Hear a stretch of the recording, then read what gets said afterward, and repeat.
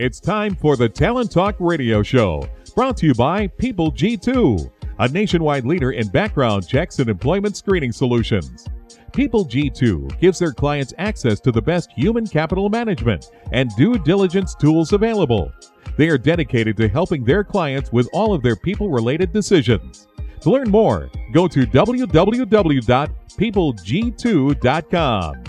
Talent Talk centers on the topics of talent recruitment and management, leadership development, company culture, and employee engagement. These are all timely topics for CEOs, entrepreneurs, HR professionals, and business leaders. We hope that as you tune in to listen each week, whether to the live broadcast or to the podcast on iTunes or iHeartRadio, that you hear something you can take away that will help you grow and impact your career in a positive way. And now, here's the host of the Talent Talk Radio Show, the founder and CEO of People G2, Chris Dyer. Welcome to the Talent Talk Radio Show. I'm excited to be here and to have a fantastic guest with me today. We're going to focus in on just one guest, talk to one person, and hopefully learn some awesome stuff as we go along. And that's really what this show is all about, is hopefully learning from someone who is doing amazing things with talent, is extremely talented themselves, and to really find out what they're doing out in the world so that we can learn from them. We can maybe take something back that they said or they're doing back to our organizations and hopefully improve. And we've had so many amazing stories over the years of doing this. They've filled 2 books now. So my first book, The Power of Company Culture, has got a lot of cool stories in it. And then my recent book that just came out, Remote Work. Of course, we've been talking about remote work for quite a long time now, but with the pandemic, it really came into focus. So if you're interested in either one of those, wherever you find books, I'm sure you can find those titles. We do love to interact with everyone and live tweet and talk about the show, in the digital sense on social. So if you want to follow us at PeopleG2 on Twitter or the hashtag Talent Talk, you can get lots more information there and access to links and profiles as we go through the show. And of course, whether you are watching on YouTube or you're listening on iHeartRadio, iTunes, Stitcher, Spotify, don't forget to subscribe, because that way you'll never miss an episode going forward. And let the little bots do their magic and remind you anytime we have a new show that's up. So let's talk about who we're going to have on the show today. My guest today will be David Fivecoat. He's the managing partner at the Fivecoat Consulting Group. He is a speaker, an executive coach, an entrepreneur, a veteran, a managing partner, like I said, at Fivecoat Consulting Group. And he's also the author of Grow Your Grit. So David, welcome to the show. Chris, thanks for having me. I'm super excited to talk to you and your audience today. Yeah. So why don't you tell them a little bit about yourself? What's important for us to know, maybe beyond the little snippet, the little intro there that I gave you? Yeah. So Chris, I served 24 years in the Army. I was an infantry officer, commissioned from West Point. And along the way, I did 3 trips to Iraq and a trip to Afghanistan, 41 months in combat. But throughout my time in the Army, I was always passionate about developing leaders, working on trying to improve folks' habits, and then also trying to work on improving folks' grit. So 4 years ago in 2017, I left the Army, retired from the Army, and started working in corporate America. And about 18 months ago, I decided I wasn't being gritty enough. And so I decided to found my own company on the cusp of the pandemic. And so for the last 18 months, I've been running my own company, which is an executive coaching and leadership training company, like you mentioned in the intro. But I've had a lot of opportunities to work with great companies across the country, work with great individuals on the coaching side, and see them learn and grow. So I'm sure that in your time, in many different contexts, you've seen great leadership, you've seen terrible leadership. And I think one of the fascinating things that I've always asked people who've been in the service, has been a veteran for as long as you have, I think in the context of a life or death situation and in being in the armed forces, there's a clarity, there's a focus for people when they're there, right? Especially if you're in very dangerous situations, if you're in a wartime situation. And I think that can really focus people, right? And then I've seen, people come back and they come into the business world where there isn't that focus. It isn't life or death, right? It isn't this kind of, and you don't maybe have the purpose and the alignment on why we're doing what we're doing. It's for some people just a job. So I'm kind of wondering if maybe start there. Like, where do you see the differences, or are there differences? And then was that an adjustment for you to kind of have to deal with that? hit on something that I've been thinking about a lot lately. I've spent 4 years now outside of the Army and then 24 years in, and there was a transition period there. You're spot on that, there's a purpose, a higher purpose, higher calling in the military, which I think everybody sort of wants. Whether, you see that with folks that follow sports teams, they want to be part of something bigger than themselves. And the military provides that. I do think that as now a veteran, lots of veterans struggle with that when they leave the military. They were part of something bigger than themselves, and then they struggle to find that on the corporate side. One of the things that I think helped me, at least identity-wise, as I made that transition, was I was able to be an athlete both in the military. The Army's, of course, famous for doing physical fitness early in the morning. We do more before 9 a.m. than most people do all day. And I was able to continue my physical fitness post-Army. And I raced some triathlons. I'm now racing bicycles. And that was one of the things that enabled me to hold on to some sort of identity as I tried to find my corporate identity, or that thing that I'm trying to do bigger than myself. I now have my own company, which of course provides me a purpose. I'm really dedicated to trying to help folks learn and grow, develop their grit, develop their leadership tools with some ideas that I bring from the military and from what I've now seen in corporate America. So, kind of given all of your experience and being where you're at now, what are you seeing for leaders? Maybe the senior leaders might be a little bit better way to clarify this. What sort of qualities do you think they need to have in today's environment here in the private sector, outside of the basics? Where do you see the best qualities for people, especially if they're trying to get hired? Yeah. So talking senior leaders or sort of C-suite kind of folks at that level, I think one of the biggest challenges is communication. The second, which goes hand in hand with that, is the management of their own time. Because one of the biggest decisions for you as a leader is where do you dedicate your own time? This may not help them with getting hired, but it does help them with developing their skill set so they're able to move up to another higher, more demanding job. The folks that struggle with their skill set as they move up levels, what worked for them at one level doesn't work at the next level because all of a sudden your time is even more crunched. And how do you impact that organization? How do you communicate to that organization? What manner are you doing it? Where are you spending time? Are you forced to spend all your time behind emails? Or are you able to get out and actually see people and talk to them and interact with them and develop that personal connection that maybe gives you a feel for the business or the division, set you up for success in that C-suite? Those two things, both communications and how you're communicating to the organization, and then also your time management as that leader. Everybody's busy. Everybody only has 24 hours a day, and you got to maximize that time so you can make that impact on the organization.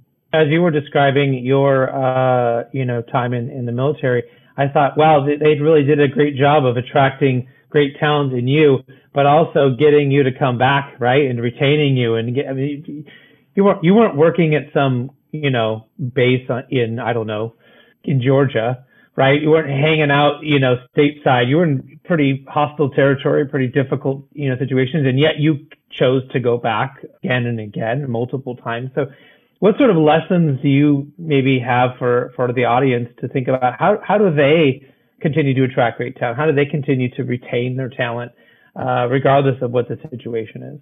So I'll talk about me personally. My approach to the Army. So when I graduated from West Point, I owed a 5-year commitment to the Army. And then when it came close to that 5-year commitment, so I was 27, 28 at that point in time, I made the assessment of, hey, I'm going to stay in the Army till it stops being fun. And it seemed like every single time I would get a new challenge, a new job, a new sort of thing that was fun and yet was a challenge. And I'm driven by those challenges. I enjoy that, part of the repeated trips to Iraq and Afghanistan, which I didn't know even post 9/11 if I was going to see combat. I didn't go into Afghanistan right away, right after 9/11. My first combat tour was in Iraq in 2003. Even when I did that one, I didn't know I was going to go back another 3 times.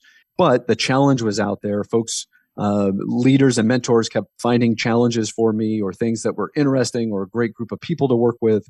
And that kept me engaged. I think that's the same with corporate America. Folks stay in jobs because they have great bosses or great folks they're working for them. It's not necessarily those higher things. They may work for a great company that does great things for the world, but the fact that they have a good boss and a good team that they're working with is that thing that makes it fun and makes it fun to come to work and keep contributing to the team. Well, certainly having a good boss and being connected to the organization that you work for are all important. But I think the other thing that you were saying there was, you had opportunities to do interesting things that probably were fit in your wheelhouse, right? There were things where you could succeed, where you could do well. And I think often surprises me with organizations. They'll ask people to do things because they're good at doing things, right? They're like an A player or whatever, but they're ultimately doing a whole bunch of tasks that they hate, that aren't really aligned with who they are. And like, I want people doing what they're really strong at, what they're passionate about, what makes them have energy, and actively avoid and say no to things that drain them, right? That they don't like. But we seem to put these A players into well, go fix this thing, go do this thing because you're a good employee. But that's not a good challenge, right? It's not something they want, and then they leave. Or we stress them out so much, they're working so hard that their only way to get out from under it is to leave. I've seen this time and time again. Right? It happens with teachers. They get so overwhelmed that they'll leave and go to a different school just so they can start fresh, right? Kind of without the responsibility. So I don't know if you have anything to add to that. I don't want folks to get the wrong idea. It was not all sunshine and rainbows and unicorns in the Army. There were a lot of arduous tasks. I did a 15-month deployment in Afghanistan as a brigade operations officer, I was the operations officer for a 3,500 person organization just south of Baghdad. It was a 6.5 day a week job. I was living in a tent for 15 months. You drug yourself to the office some days. There were lots of PowerPoint slides and briefings and stuff that was not all that fun. But part of that goes back to the grit, which is the will to persevere and achieve long-term goals. And for me, making the organization successful and organizing it and synchronizing it and trying to get it to work as efficiently and effectively as possible, despite some of the mundane and things that were not so fun, was part of the challenge. I don't want your listeners to come away and go, hey, Chris and David talked all day about only find the fun things and only do those things that you're really good about. There's some bad that go with that. Same even in my current job. I'm not the greatest salesperson. I struggle with that. I wish I was better at it. I enjoy the writing books and working with clients and teaching and trying to help them learn and grow. But the sales part doesn't come easily or naturally. But right. As you would suspect, I buckle down and try to do my best at it. Yeah, you got to buckle down and do those things sometimes. We all do those things that don't always give us passion or that we have to do.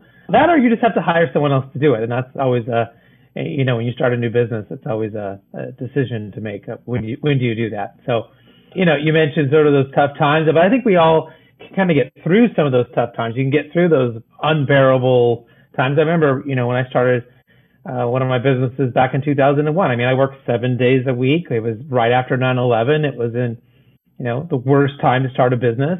And yeah, we made it work, right? You had to work your tail off to reach your goal. And I would never want to do that again, but we did it and it was great, right? You remember it fondly, even though it wasn't a good time, but yet it was part of the journey. It was part of what we had to do. So we made a lot of mistakes along the way. I feel like that was a big learning curve. What about for you? Were there areas where you feel like maybe you failed that were great, learning experiences for you that kind of impact the work that you do now?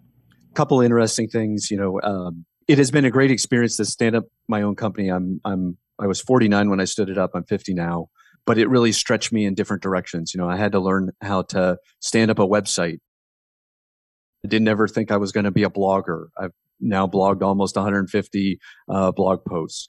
There are things that I've learned during that process. One of the things I actually did was last fall, I put together a book. I tried to consolidate the blog posts into a book, and it didn't go very well. And it was not that good. And it took a couple of folks telling me that it wasn't that good, which I didn't really want to hear before I trashed it and gave up that idea. But then around November, I had a client that I was working with say, hey, why don't you look at some of this grit stuff? And I looked at it and I came to the same conclusion as some other grit stuff that I'd looked at before, which was, hey, nobody really talks about how a process to sort of develop your grit, either as an individual or for an organization. And I think I've got some ideas on how to form that process to help folks sort of sort through how do we accomplish our long range goals.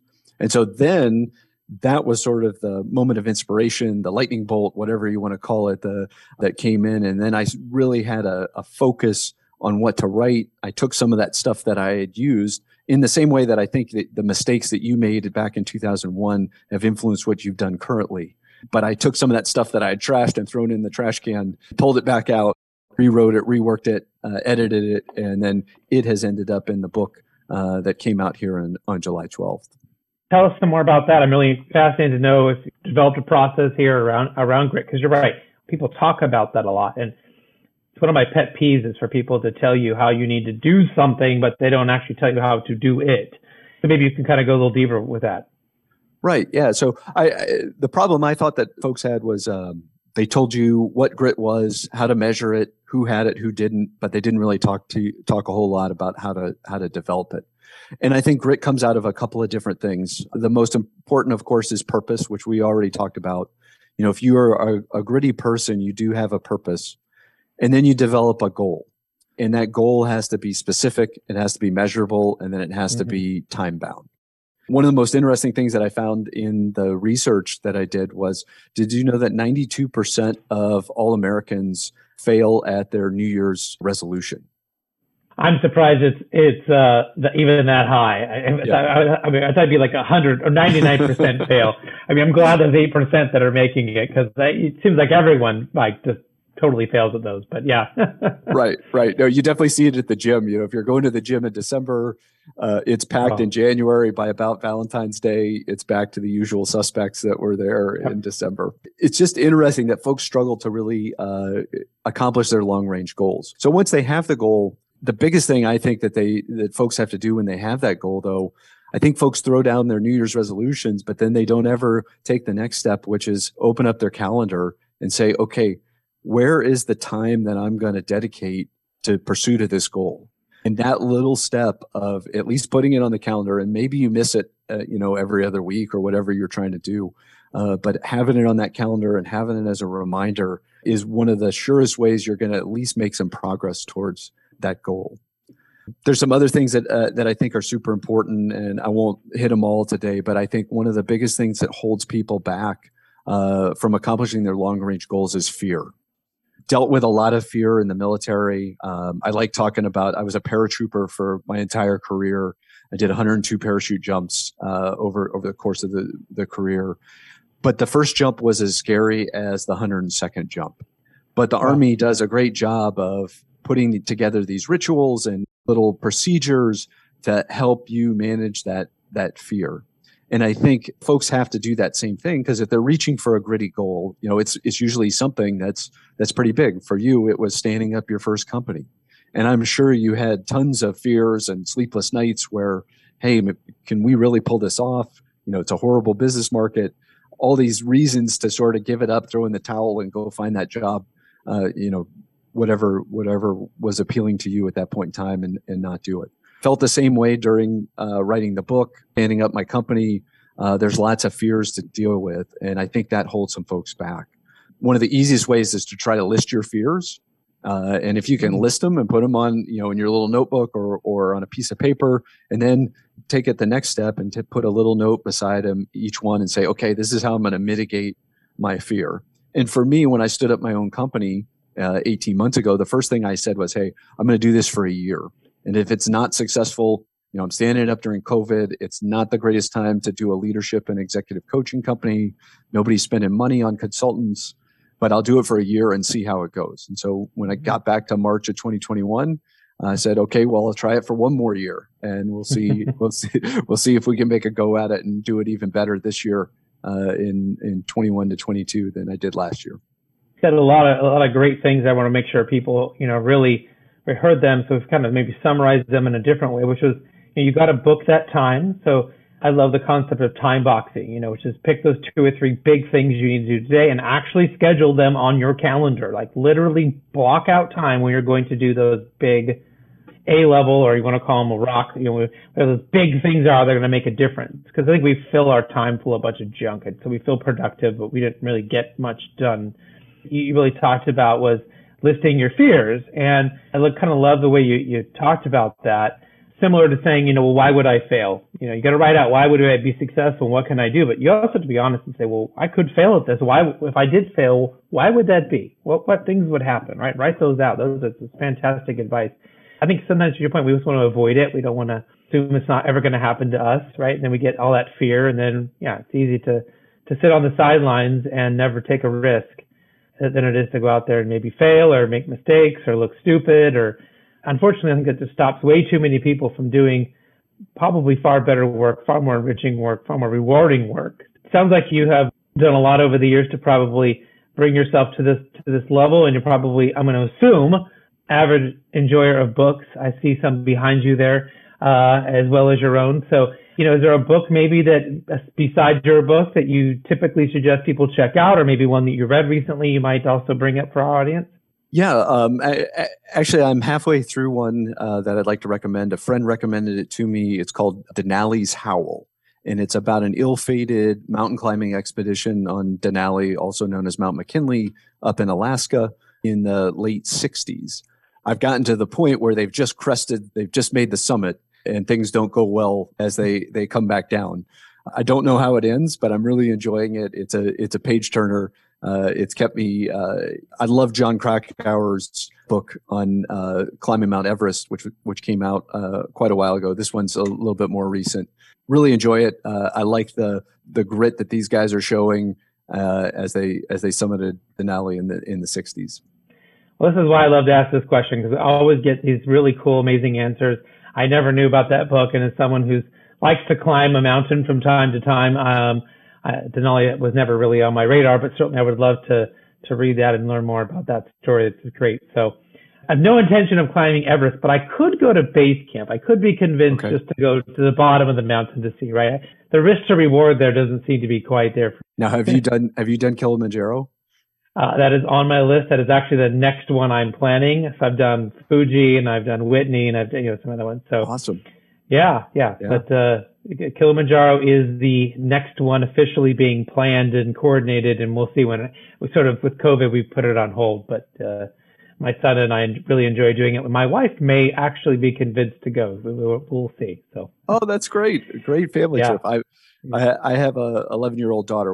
In a couple of years, we've got it on our list to do. We have not moved as far into the planning process as you guys have, but it's on my bucket list. I know the guide has been recommended to me like 5 different people independently. So if you need any I not personally used it, but highly recommended. I'm happy to tell you who I'm going through. So.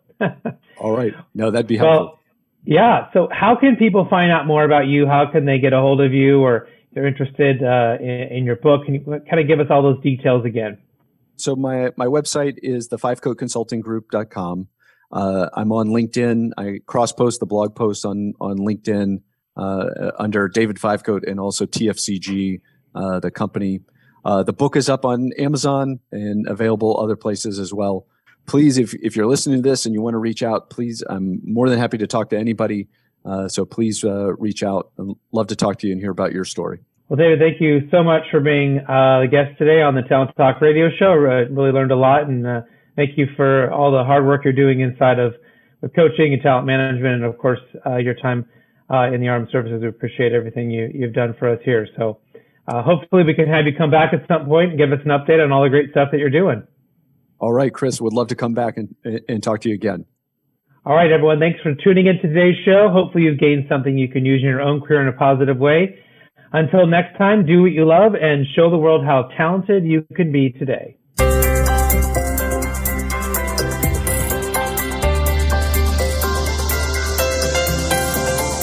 You've been listening to Talent Talk Radio, brought to you by People G2.